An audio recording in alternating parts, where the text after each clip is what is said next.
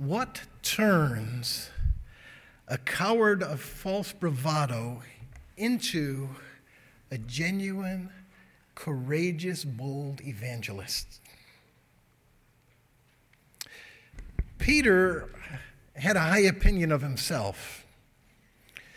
When Jesus told the disciples that upon his arrest, they would all scatter, Peter said, "Hey, the rest of them may scatter, but I won't scatter." And then Jesus predicted, "Peter, you're going to deny me 3 times before the cock crows." Peter, still full of false bravado, said, "Not me. I will die with you." Yet later that evening, as he's warming himself by a charcoal fire, a servant girl comes and says, I think you're with him. And he denies it. Asked again, he denies it. And then when asked the 3rd time, he calls a curse upon himself if he's lying, and he swears that he never knew Jesus. The abandonment and betrayal could not have been starker. Yet in the passage today, we see a totally different person. We see a bold, courageous Peter who stands before the Sanhedrin and not only stands up for Jesus, but says things he himself would never have predicted he would say. From where does this boldness come, this transformation? Perhaps if we see, maybe we can get a little of it ourselves.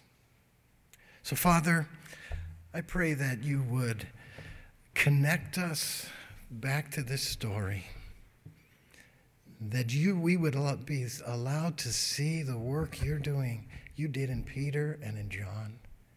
And we pray that we would have the same work done in our lives. In some ways, Lord, I feel like in many sermons, like a hypocrite, because I do not have this boldness. May I and each of us listen, we who do not have this boldness, may we listen today and be moved by your Spirit, by the truths, by our connection to Christ, to become bold with the gospel of Jesus Christ. Amen. So I want to first establish what was going on, and that there was Peter and John were put before an incredibly hostile council. Much, much scarier than a servant girl or others who were around that charcoal fire. Then we're going to look at the courage and boldness as Peter proclaims Jesus Christ in front of the people who had Jesus crucified. And then we will look at what was happening in Peter's life that made him so bold. So let's start with what's going on in this story in the hostile situation that Peter entered. We begin in verse 1. And as they were speaking to the people, the priests and the captain of the temple, the Sadducees, came upon them greatly annoyed because they were teaching the people and proclaiming in Jesus the resurrection from the dead. They arrested him and they put them in custody until the next day, for it was already evening. So what's the context is they were preaching. John and Peter were preaching in Acts chapter 3 after they had healed a man who had been paralyzed. And that healing was so spectacular and momentous that crowds of thousands gathered around Peter. And so he took the opportunity to preach.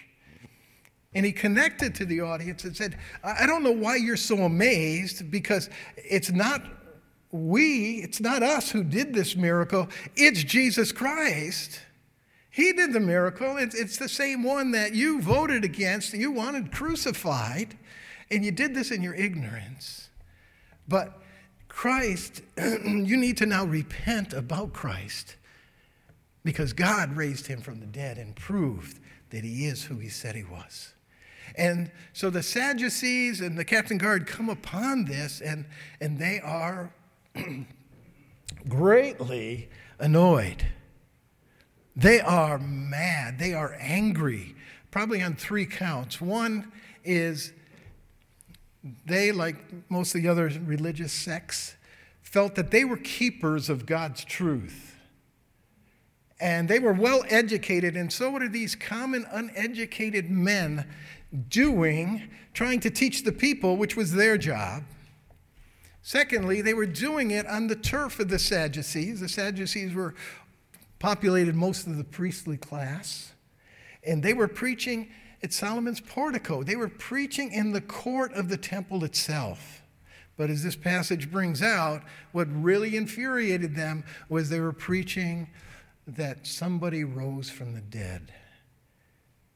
Pharisees believed in resurrection. They believed in afterlife, but Sadducees did not.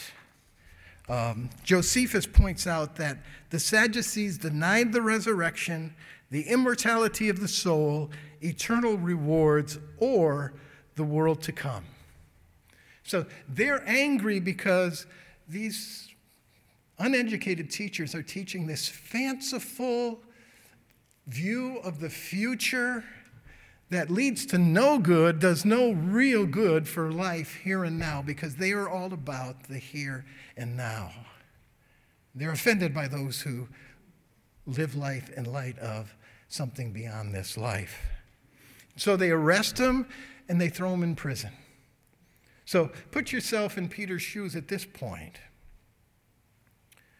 He's preaching, and what he gets for it is the Sadducees, these very important people, the temple guard, they take him, and now they're in prison, and they spend the entire night in prison, I'm sure wondering what's going to befall them. And the next day, their worst nightmare apparently seems to come true. They are brought to trial before the Sanhedrin, as we read in verse 3. The next day, their rulers and elders and scribes gathered together in Jerusalem with Annas the high priest, Caiaphas, John and Alexander, and all who were of the high priestly family. This describes the Sanhedrin, the most important, esteemed, ruling body of Jews.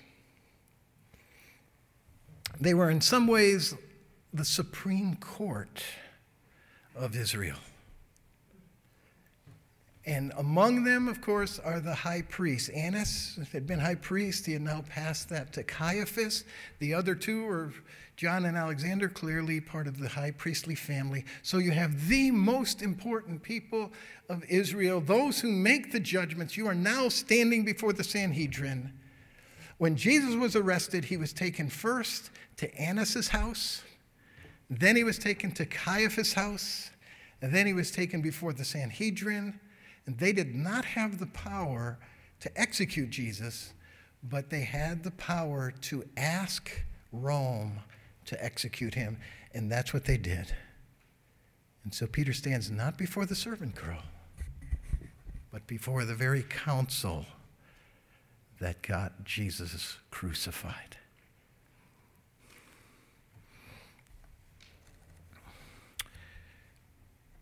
And so, as verse 7 says, when they set them in their midst, they inquired, by what power or by what name do you do this? Now, there were 2 grounds to convict John and Peter. One was if the miracle was a hoax, then they could convict him. But it's very clear the miracle was not a hoax. This man who was 40 years old, meaning he's probably crippled for 40 years, now can walk. No, this is not a hoax. The second ground they can convict them is if they did it by unlawful means. And that's what this question is trying to get at. In whose name, by what power did you do this miracle? If Peter had said, God, the God of Abraham, the God of Isaac, and the God of Jacob did this miracle through us, he would have been speaking truth and been let off. But he didn't say that, and this is where we see the courage and boldness of Peter. Peter, filled with the Holy Spirit, said to them, "Rulers of the people and elders, if we're being examined today concerning a good deed done to a crippled man, by what means this man has been healed,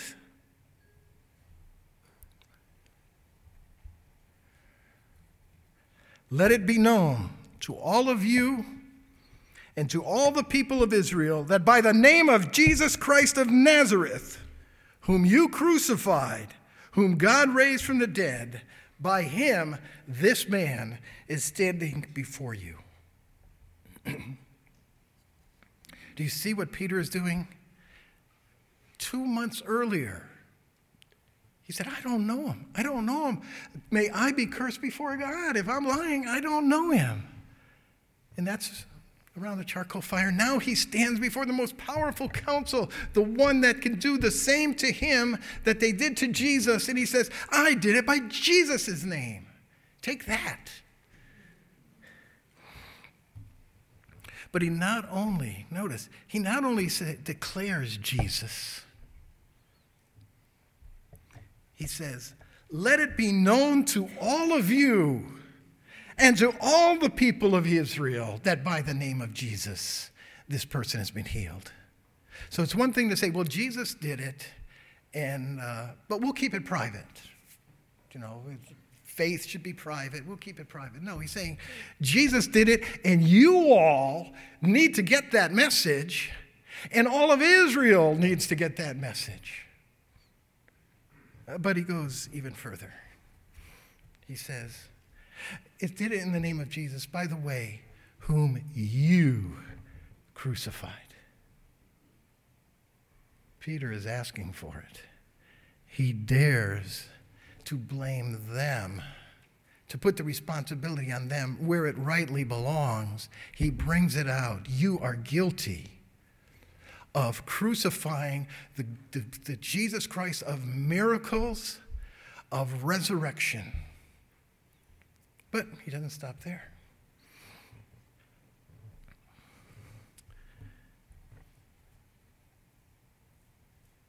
That it's you, Jesus, you crucified. God raised him from the dead. You are not following God because God has put his stamp of approval on Jesus Christ. He is the cornerstone that you rejected. And then he goes a step further. Because at this point we might think, well, okay, Jesus is one way, and we, the Jewish people, have another way to salvation. But Jesus says, no.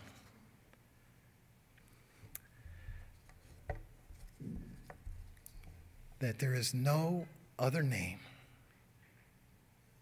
that a person can be saved by than the name of Jesus Christ.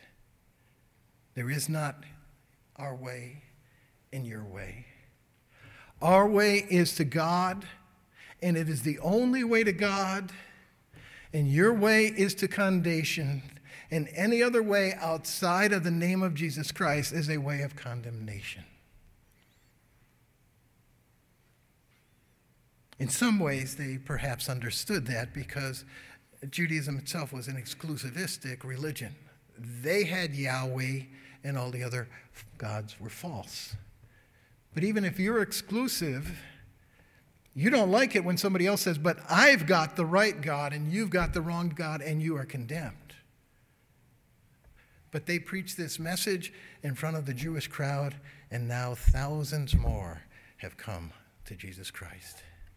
And they would send that message out into a pluralistic society. For in the Roman Greco cultures, there are all sorts of gods. There's no God who's supreme over all the other gods. We have a God for our city. You've got a God for your city. We've got a God for this activity and that activity. We've got a plethora of gods. And it's good to worship all of them. And yet they're going to bring this message out into that pluralistic culture and says, no, there is only one God. There is only one way to that God. That is Jesus Christ. This message is very offensive to the Jew and to the Gentile. And it's very offensive today.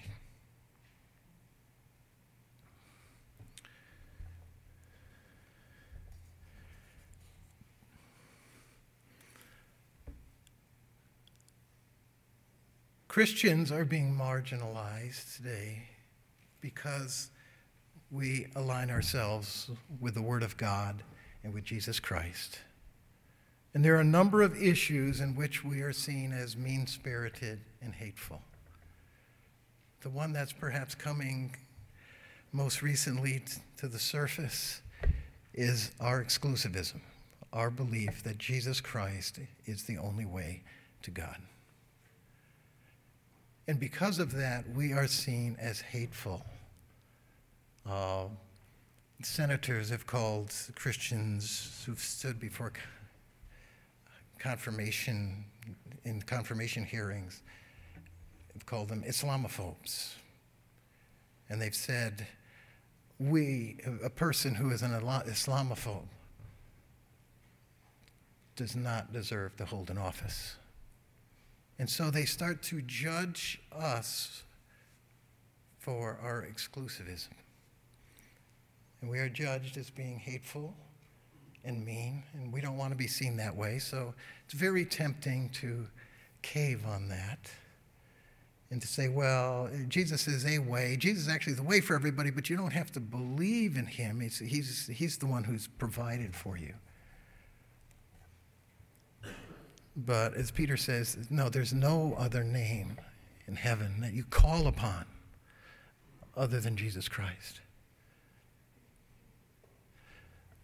The reason I believe that we are seen as mean, as hateful people when we preach Christ is because most people around us create their own view of God. We call it the smorgasbord God, where you can go to, some people go to various religions and take a piece from this religion and that religion and that religion. Others go to a denomination and they say, I like these two pieces, I don't like these pieces. And so because people are creating their own God in their own minds, they attach your statements about God to you as a person. If you're a nice person, then you would say, everybody, God will accept everybody because you create a God who's nice like that. So if you create a God who's exclusive, that means you're a hateful person, you're a judgmental person, you're an exclusive person. And so that's why our culture today looks at us, because they don't realize we're not creating our own God. We're going to Scripture, to the revelation that we believe comes from God. And we are proclaiming what he says. We can't pick and choose. And so it's not us who's mean, it's really God who's mean, right? And so if people got that, they would say, yeah, well, your God is mean. Why? Because he condemns.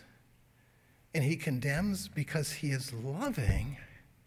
Because loving people are also just people. And God is loving and he is just. And when we are honest with ourselves, we realize we want justice. I remember when, after the bombing at the marathon, President Obama came out and said, we will do everything in our power to find the people who did this, and we will put the full measure of the law upon them, so there will be justice. And we all said, yes, that's right. We want justice.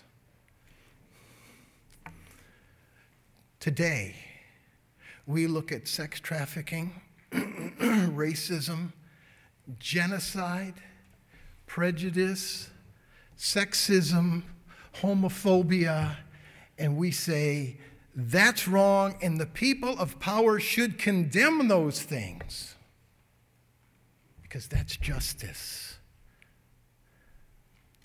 Today, we work for social justice to take place in this world. We want justice, so we want to have a God who is just. And when he's just, he condemns fairly and rightly. The problem we have is where God draws the line. See, we want to be on the side of the line where we're not condemned.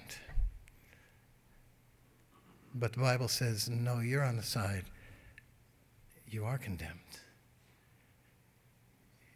And Paul says in Romans, if you are judged simply by your own standard of judgment, if you are judged by what you have said about other people, what you have criticized and what you have judged about them, if you were measured by that, you'd be condemned.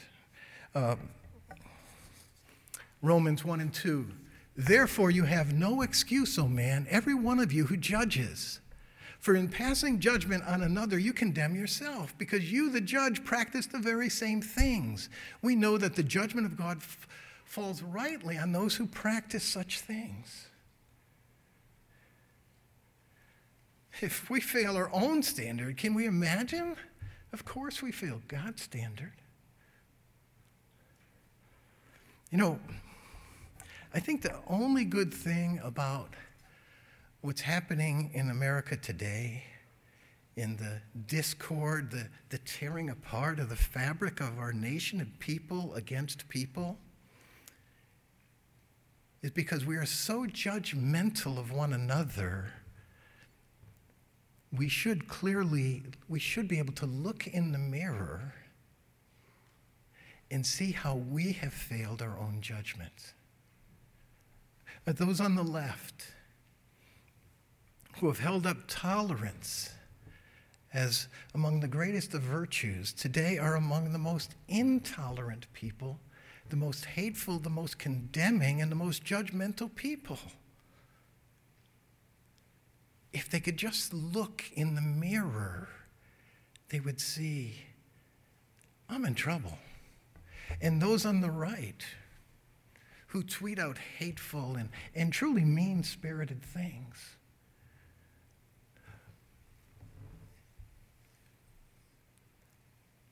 who label and try to manipulate against other people, if they looked in the mirror, they would realize they're in trouble.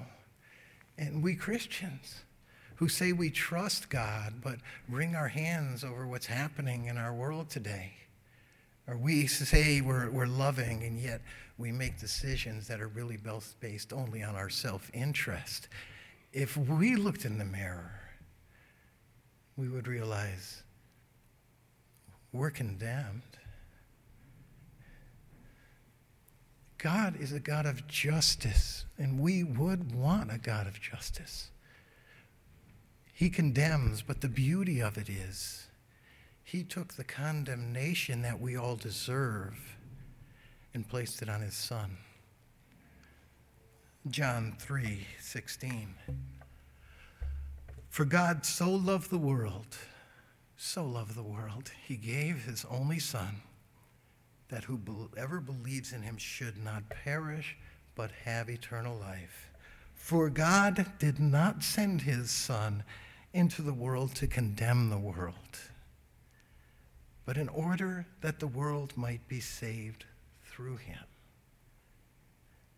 God does not want to condemn us.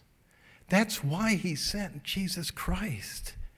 So he could be just against sin, but still the justifier, the one who pays for the sin, pays for the penalty of sin, so he can embrace us. So his love exploded into this world for that very reason, not to condemn. So that everybody who is condemned has the way out to God, into eternal life with God. The only one who paid for that sin is Jesus Christ. I remember when I stood before my boss and explained while I was leaving the job, and I said, I want to go to this Christian training that's happening. It's 6 weeks long. And the person said, well, if you become a minister, I just hope, you're one of those ministers who does lots of good social things and doesn't try to tell people Jesus is the only way. I said, well, it must sound judgmental to say Jesus is the only way. And she said, yeah. So I asked, do you know why Jesus said he's the only way? And she said, no. It's because our sin separates us from God. Jesus Christ took our sin. Nobody else took our sin. In every other system, they work their way. And we can't work our way. For our righteousness it's like rags. So Jesus is the only way because he's the only one that paid for us. And so Peter presents that message. Of course, it's not well received. They go back together and they consult, and they're very, very irritated, of course, by what has been said and what has been taught. I mean, they just crucified Jesus. They thought they'd ended the issue, but now it's cropping up big time. Thousands are coming to Christ, building this Christian community, and now you've got these big voices, and they're saying, we crucified God's Messiah, the one God sent to save the world. I think they really wanted to say, let's go to Pilate and make sure they get the same treatment that Jesus got. But they have a problem now. After they had arrested Jesus, they were able to pay people to stand against Jesus, and they were able to get them to lie before the court. And when the crowd was offered Barabbas or Jesus, they were able to get the crowd to say, give us Barabbas. That's not the case now. Because they look outside and they see this man is healed. He's standing before everybody. We can't deny that miracle. And look at all the people praising God and worshiping God because of what happened. We really can't do anything right now. But we can't let this message continue. We've got to stop this message. So they bring them back in and they threaten them. Just keep this message to yourself. Don't say anything else. And of course, they say in response, so you're telling us that the message God has given us, we should keep silent? That's not going to happen. God gave us this message. We're going to speak this message, just like you would if God gave you the message. What do you do with them? You just threaten them and intimidate them and send them on their way. So you see incredible courage and boldness of a coward. What brought the transformation? Well, we can see three things. One, the first, you probably can tell me. The Holy Spirit. When Peter spoke, he said, filled with the Holy Spirit. And the whole chapter culminates with the whole room was shaken when they prayed. And they were all filled with the Holy Spirit, and they went out and preached the message boldly. The Holy Spirit does that. So the question becomes, what does that mean for us? I mean, the Holy Spirit did it for them. Maybe if we pray and the room shakes and we all know that we got the Holy Spirit, we'll explode out into our community. But is that going to happen? What does it mean for us? And so as we explore it, we see it's the fullness of the Holy Spirit. But what does that mean? And it seems to me that there's two different types of filling of the Holy Spirit. In fact, Luke uses a different word in Acts than Paul uses in Ephesians chapter 5. For Ephesians chapter 5, Paul says, be filled with the Spirit. Don't be addicted to wine, but be filled with the Spirit. And there what he's saying is, you don't need to get more of the Spirit. You need the Spirit to get more of you. Because the Spirit already lives in you. The Spirit dwells in believers. So Paul is talking about, let the Spirit have more control. I think it parallels his teaching, walk in the Spirit, which we do by connecting and abiding in Jesus Christ. If you abide in Christ, you will bear the fruit. There's only one way to bear fruit. It's by abiding in Christ. The fruit of the Spirit is a fruit. That's where you get it. But this seems to be more external, especially with the room shaking. So is there another type of filling that just happens where the Lord gives a special empowerment, a special boldness, like he did to Peter and the rest of the group? And it seems that's the case, but that's not something we control. We can control to some extent walking in the Spirit. We can't control the external work of God. But we can, in each case, stay very connected to Christ, because that's the only way that the filling of the Holy Spirit comes. And of course, Jesus predicted when the Holy Spirit comes, he will glorify me. He will take what is mine and he will declare it to you. The ministry of the Holy Spirit is about glorifying Jesus Christ. It's not about glorifying himself. It's not about giving us tingly feelings. When the Holy Spirit comes, he's going to speak Jesus Christ. And so maybe there are these times where there's this special movement of the Spirit. And perhaps you felt it in certain worship services where you say, you know, there's almost this tangible sense of the Spirit here. Sometimes I've heard people say, walk in and say, the Spirit of God is here. I think there perhaps was one case in my life when I heard a sermon and I decided about evangelism. I said, I'm going to go evangelize every one of the people I work with. And that afternoon I went and I preached to 4 different people or families, preached Christ. And then I went to the last one, and this was a woman who headed up, one of the first workers of Acorn. Some of you know, some of you don't. But it was a very, very powerful organization in Arkansas at the time. It was only in Arkansas. Very powerful, and it had big people like Tyson, Chicken, and scared. And so I went to her, and I was intimidated. And so I went there to share the gospel, and I had a conversation, and then I finally said, well, I got to go. And the phone rang, and she answered the phone, and right then, it was clear God was saying, you stay seated. You said you were going to preach the gospel. You preach the gospel. She got off the phone, and there was a boldness. No longer intimidated. It was the gospel of Jesus Christ that really meant more. I preached Christ, and she said, I want to hear more later. I went back the next day. She wasn't there. A neighbor came, said, she's in the hospital. She's in the psych ward. She put her head through a window last night. And she was an alcoholic. I went to the hospital, shared Christ. She accepted Christ.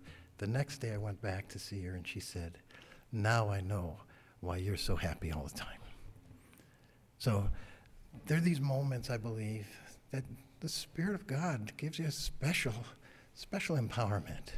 But do we need that necessarily? Well, Paul said, he asked the church of Ephesus, pray for me, pray for boldness. He doesn't say, pray that I get this extra work of the Holy Spirit, then I'll be bold. He says, pray for me for boldness. So we need to stay connected to Christ. That's where the power of the Spirit comes. And we need to be praying for one another. And that's the second thing we see about Peter's boldness here is he is connected to a community that is led to pray and reach out. Sound familiar? It's one of our Sunday school classes. Notice, verse 23, when they were released, they went to their friends and reported what the chief priests and elders had said to them. And when they heard it, they lifted up their voices together to God. This is not just an add-on. This is not Peter going back and saying, hey, look at what I did today. This is his community.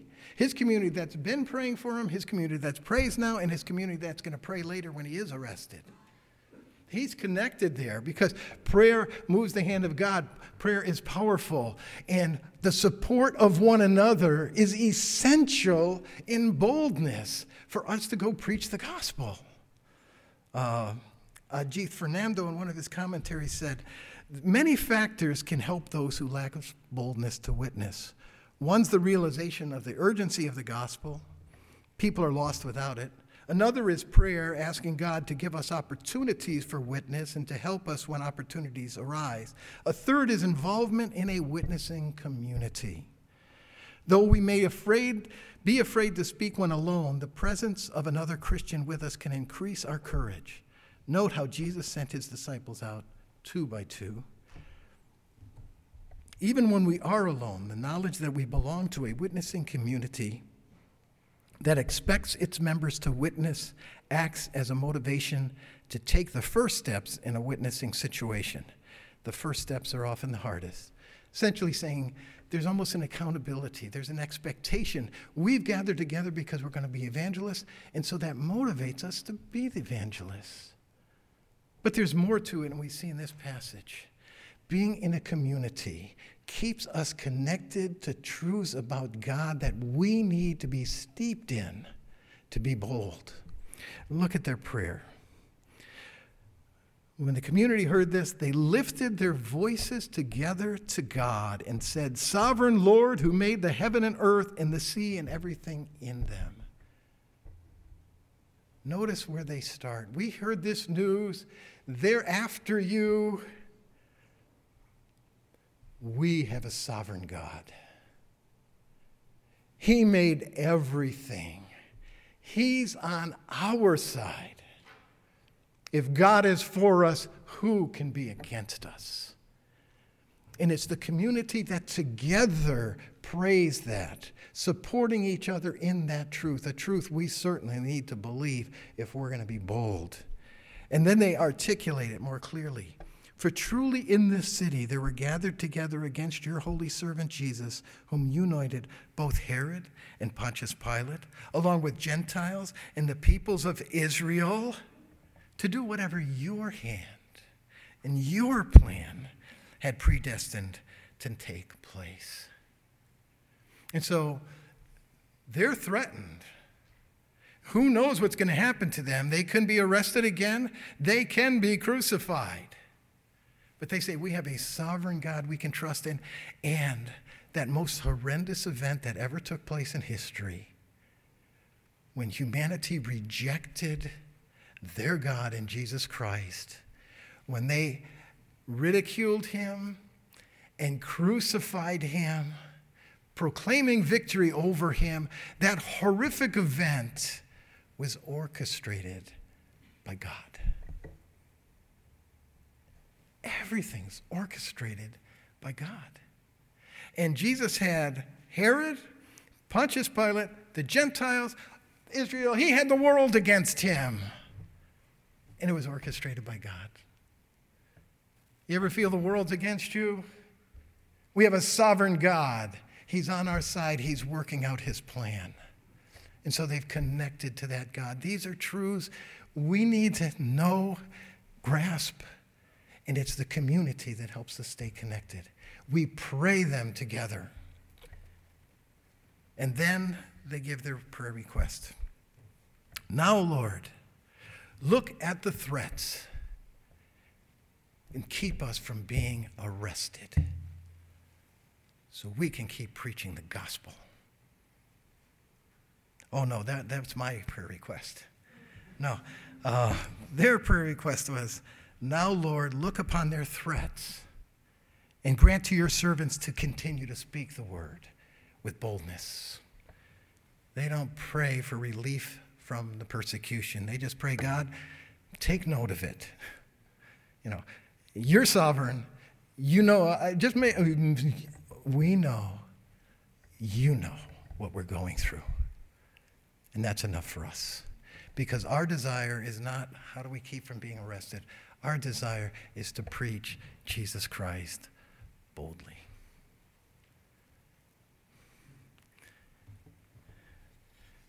There's one more thing that's hidden a little earlier in the passage, which makes Peter so bold. It's when he said, Jesus Christ is the chief cornerstone. The cornerstone in that day was the most important stone, and it was the first one set in place. So the entire building was structured around that stone. That stone determined the place of every other stone. And it's saying, that's what Jesus Christ is, and he's that in my life. He's the chief cornerstone who determines everything in my life. He determines my purpose. He determines my identity. He determines my perspective in life. He determines the fact I can be bold. He determines my value. He determines my future. He determines my all in all. And so when Christ becomes the cornerstone of your life, when your life becomes about Jesus Christ, your desire is going to be to preach Jesus Christ. Amazing, isn't it, what Peter did? The transformation in a couple months. I'm not very bold. And I've preached the sermon. I hope you all become bold. In some ways, I don't like to preach a sermon because maybe I'm supposed to apply it. Pray for me that I apply it. That I stay so connected to Christ that it's the Holy Spirit who lives through me. That I become a community that just doesn't have fellowship hour together, but truly fellowships connects life to life, become prayer warriors for each other. And that Jesus Christ would not simply in my words be the cornerstone of my life, but truly be the cornerstone of my life. Father, we thank you for Peter. We can look at him and say, I didn't fail as bad as he did. And then we look at Peter and say, I didn't do that. I don't see how I could ever do that. And the answer is we can't ever do that because it's your Spirit who did that in Peter's life. And it's your Spirit whom Jesus Christ sent to glorify himself, dwells in every single Christian. May we let him out and let him glorify Jesus Christ through our words and through our lives. Amen.